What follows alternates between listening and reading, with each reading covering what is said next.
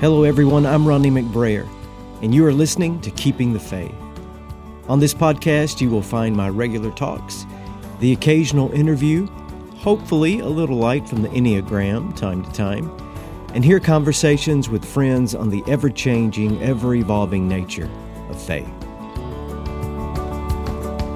If you are burned out on religion, to quote Eugene Peterson's marvelous paraphrase, but faith is still important to you, or if you consider yourself a spiritual exile with no real place of belief to call home, then I have you especially in mind, and I hope you'll stick around.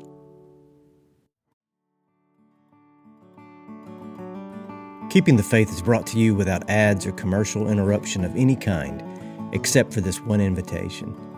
I have friends who are inspired by what they hear from Keeping the Faith, and those friends support my work. But you can support this podcast as well by buying me a coffee. Buy Me a Coffee is a tiny little link where you can throw a few bucks into my tip jar and keep me busy behind the counter serving up the best episodes I have to offer. Simply go to buymeacoffee.com/McBrayer and you can easily and securely donate to the cause. You can also go to my website, ronniemcbrayer.org, and click on Podcast.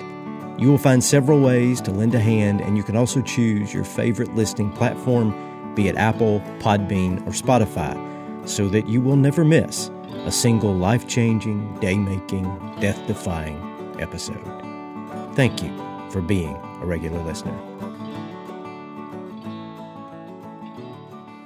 Emily Elizabeth Dickinson was born in this season of Advent in 1830 in New England. She would only live some 50 or so years, never marry, never have children, never hold a job, never buy a home. Afflicted possibly with epilepsy and a, quote, nervous disposition that probably would be diagnosed as some sort of anxiety disorder or a number of phobias today, she lived most of her adulthood in seclusion. She made good use of that time. She would write nearly 2,000 poems, keep massive journals, and write hundreds of letters. But only 10 of those poems were published in her lifetime. And she gave clear instructions to her sister and sister-in-law to burn all her papers upon her death. They burned her letters immediately. Those are lost. But they fought over what to do with her poetry, dividing up loose leaf papers and her journals among themselves. And this kept Dickinson's work undiscovered and unpublished for decades more. But by the 20th century, Dickinson was finally published. Her work was just too good to be kept silent or to be held hostage, the pawn of a family feud. And since that time, Emily Dickinson has been taught and disseminated far and wide and listed among the greatest poets in American history, right there with Whitman and Poe and Frost. Some of her most famous poems are, "It was not death, for I stood up. I dwell in possibility. I heard a fly buzz when I died." There's a lot of death in her poetry, by the way. "This is my letter to the world. And I felt a funeral in my brain." There it is again. I'm sorry, but it's a great title, though. I felt a funeral in my brain. My personal favorite of hers is poem 236. It is titled, "Some Keep the Sabbath." Some keep the Sabbath going to church. I keep it staying at home. That's a line for the pandemic, if there ever was one right there. With a bobolink for a chorister and an orchard for a dome. Some keep the Sabbath in surplice. I just wear my wings. And instead of tolling the bell for church, our little sexton sings. And one of the great lines in English literature, God preaches, a noted clergyman, and the sermon is never long. So instead of getting to heaven at last, I'm going all along. Isn't that wonderful? And here's one more, one that I was never taught in high school or in my college freshman English literature class. It is Dickinson's poem 3:14. Hope is the thing with feathers. Hope is the thing with feathers that perches in the soul and sings the tune without the words and never stops at all.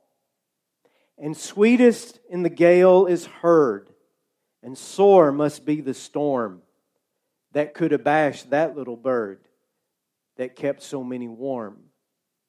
I've heard it in the chilliest lands and on the strangest sea, yet never in extremity it asked a crumb of me. Contemporary Irish poet and theologian Pádraig Ó Tuama introduced those verses to me. Hope is the thing with feathers. Hope is a little colorful singing bird. It's there inside of you, inside your soul, and it keeps humming. It keeps the tune going forever. Per Dickinson, the worst storm cannot drown out its voice. The coldest wind cannot freeze it. The weirdest traveling conditions cannot spook it from its perch. And it never asks you for a thing. It just keeps singing, keeping you warm, keeping you settled, expectant, keeping you hopeful, keeping you company. Hope is the thing with feathers that perches in the soul and sings the tune without the words and never stops at all. How could I have missed those words these many years?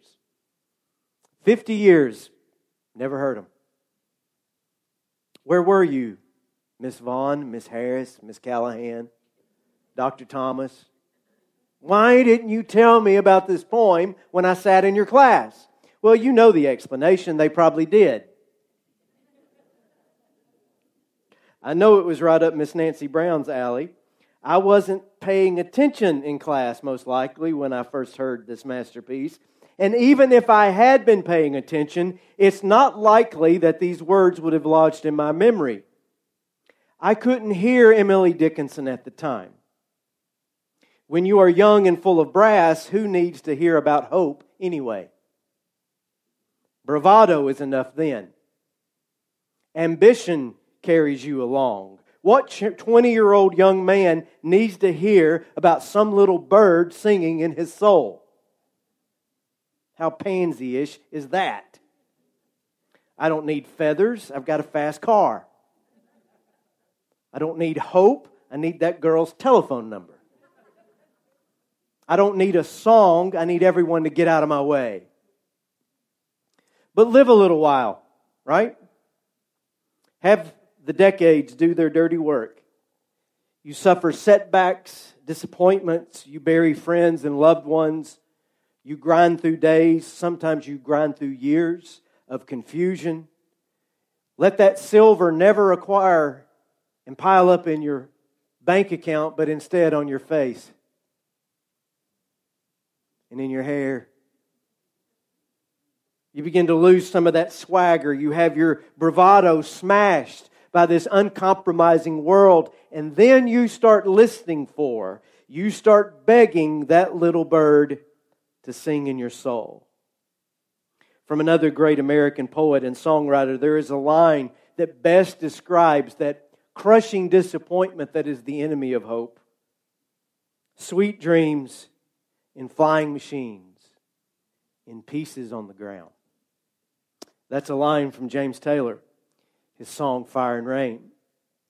The song has 3 verses, single chorus, and none of it is happy. And yet it is a masterpiece that most anybody that you meet that loves music loves this song. Verse 1 is about his friend Suzanne. She took her own life. He was in the UK at the time recording with the Beatles. It was a different time, a different era. There was no smartphone in his pocket, so he was in isolation. She was gone a month before he even knew that she was dead. Just yesterday morning, they let me know you were gone. The second verse is about his heroin addiction, about him trying to get clean. Won't you look down upon me, Jesus? You got to help me make a stand. I'm not going to make it any other way. And the last verse is about his emotional collapse, his admission to a mental health facility, coming to terms with his limitations, the breakup of his band. His band was named the Flying Machine. Sweet dreams and flying machines in pieces on the ground. And that is exactly when hope comes calling. You don't need a lot of hope when you're feeling good. But when things are bad, you start listening. And you wonder, is that song still there? Can I still hear that little bird encouraging me in my way? There are 5 candles in an Advent wreath. Weeks from now, the large white central candle will be placed. It represents the Christ child. It will burn on Christmas Eve and Christmas Day all the way through Epiphany. In various order, depending upon your tradition, there is a candle representing peace, Jesus as Prince of Peace, the angels singing peace on earth. There is the candle of joy, the lone pink candle, joy to the world, the Lord has come. There is the candle of love, for God so loved the world that He gave His only Son. And today, the first Sunday of Advent, the candle of hope. Hope is the thing with feathers that perches in the soul. And for our Advent series this year, we'll turn from poetry to prose, from American wordsmiths to a Jewish and early Christian theologian, from Emily Dickinson and James Taylor to the Apostle Paul and his friends in that town of Philippi. Somewhere around the turn of the first century, while Jesus was a young child in Nazareth, Saul was born in the city of Tarsus. He was born into a devout family, and by his late teenage years, he was under the tutelage of Gamaliel, one of the leading rabbis of the era. And just as Jesus' ministry is launched in Galilee, Saul is joining a sect known as the Pharisees, the very group with whom Jesus would wrangle. And following that trajectory and convinced beyond any shadow of a doubt that he was doing God's will, Saul of Tarsus becomes the theological enforcer of Jerusalem. His vocation was to arrest, persecute, harass, and if necessary, execute the earliest Christians because of their heresy, because they had forsaken the laws of God. And I've often repeated this, it is not outside imagination to think of Paul as a radicalized cleric, one that you might even see in the world today. But then there is that fateful day, sometime about 35 AD, as Saul is on his way to Damascus in Syria, the risen Christ appears to him on the road and strikes him down, but not with vengeance. Strikes him down with the light of heaven, with grace, with redemption. Saul is converted, yes, but it begins with a total demolition of the man. We often think that Paul is converted on the Damascus Road, and he does preach an early sermon right away, but we just think he got converted and got busy. It didn't happen that way. He retreats into modern-day Saudi Arabia. He goes to the desert to make sense of it all. He spends 3 years there in isolation alone.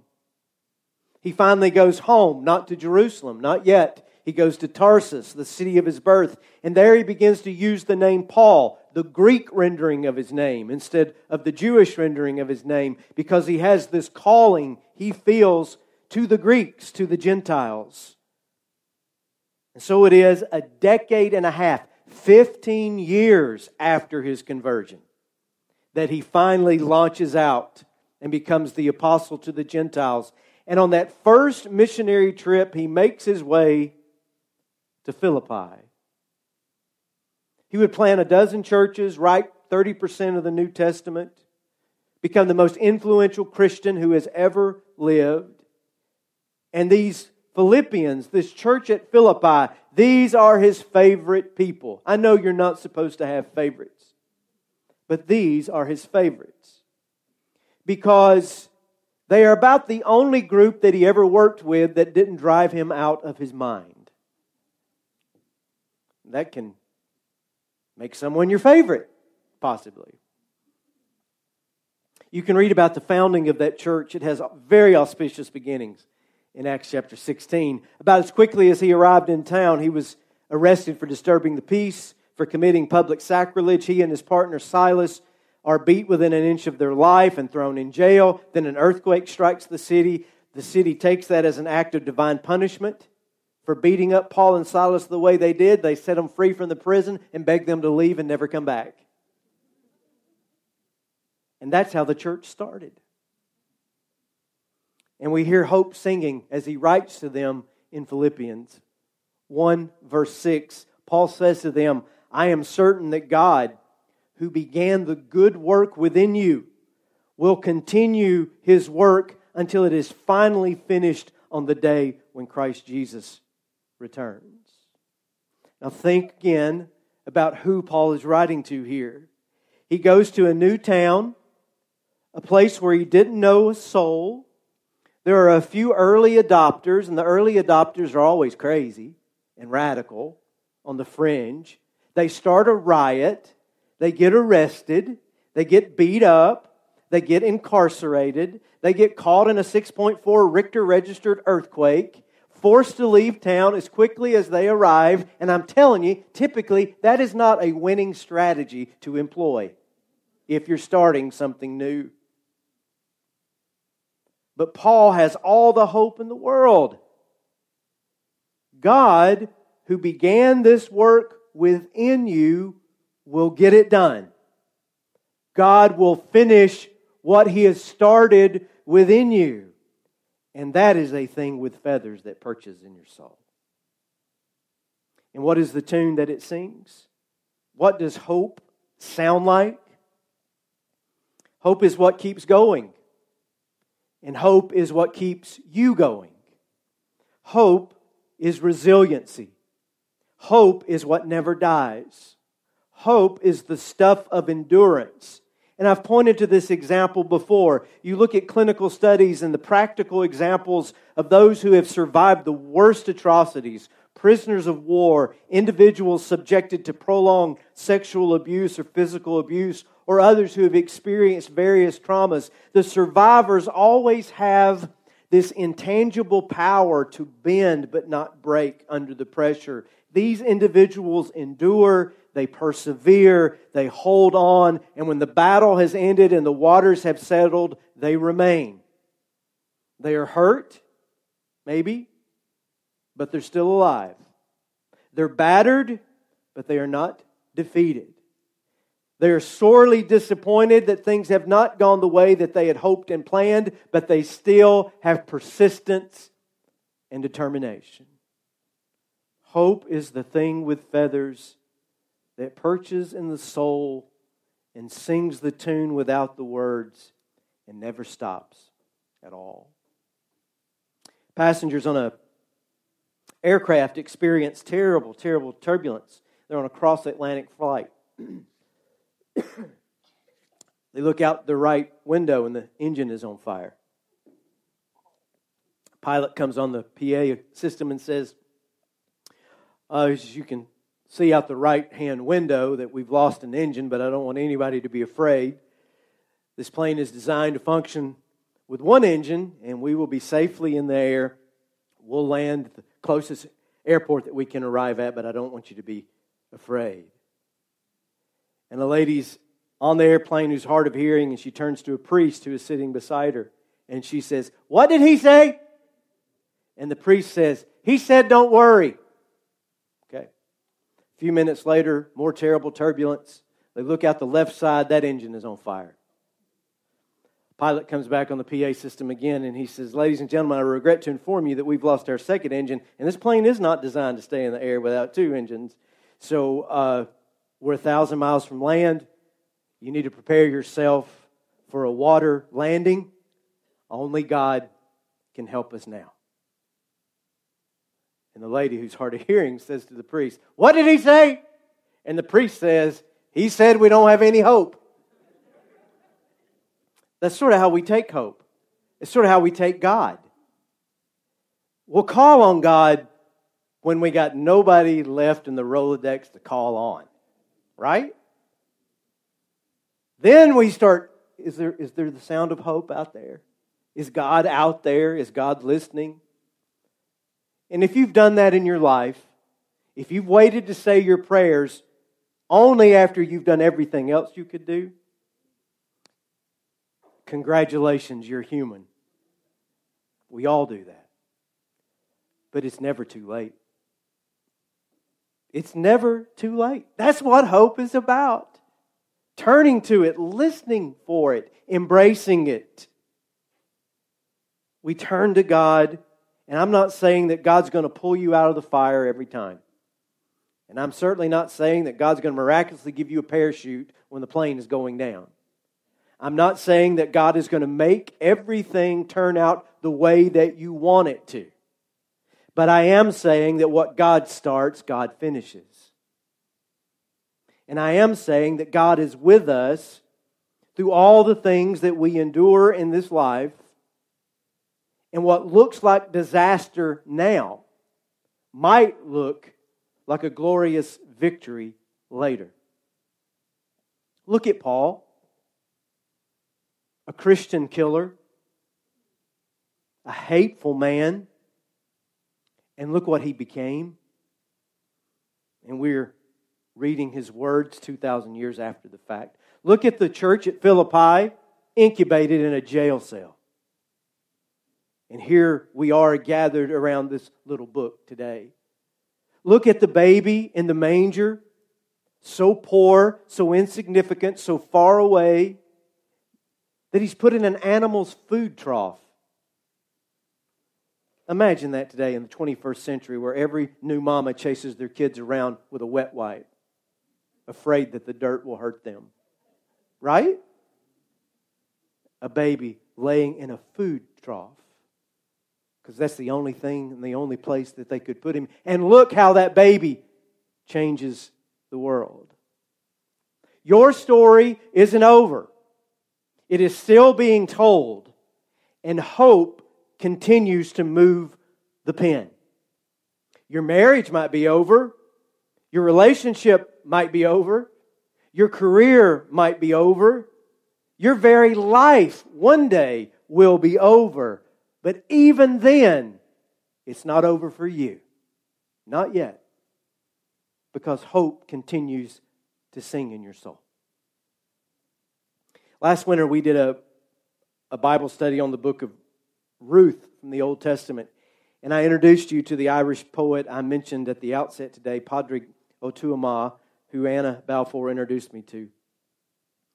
He has a poem called Narrative Theology, and I read a line of it every day now because it's inked on my arm. Padraig was working through some awful trauma in his life, and he wrote these words after time with a very wise counselor. And I'd like to read it again to you today. And I said to him, "Are there answers to all of this?" And he said, "The answer is in the story, and the story is being told." And I said, "But there is so much pain." And he answered, "Pain will happen." Then I said, "Will I ever find meaning?" And he said, "You will find meaning where you give meaning." The answer is in the story, and the story isn't finished. The answer is in the living and the dying, in the trying. For redemption on an empty hill of crosses, it's the shoring up of hope and the gathering of losses. It's the looking for companions in the hills and in the glens. It's the waking up and walking up and starting up again. The answer is in the living and in the trying. And I said to the wise man, "What is the answer to all of this?" And he said, "The answer is in the story, and the story is still being told." You have been listening to Keeping the Faith, the podcast home of yours truly. Ronnie McBrayer. You can follow me on Facebook or Twitter, whatever your socialization preference may be. At Ronnie McBrayer will get you there in either case. Visit my website at ronniemcbrayer.org, and there you can stay up to date on my speaking schedule, books I have written, projects just over the widening horizon, and yes, you can find out more about me than anyone truly wishes to know. Thanks to Shutterstock Incorporated, located in New York City's Empire State Building, no less, for producing and licensing my theme music. Bobby Raines provides recording and technical expertise. Tim Riles created the Keeping the Faith logo and artwork. And Lynn Sunshine on My Shoulder Crow is credited with any and all photography. And as always, Toby and Mo, the two small wonder dogs that run my home, assisted with all editing. I'm Ronnie McBrayer. This has been Keeping the Faith, and I thank you for listening.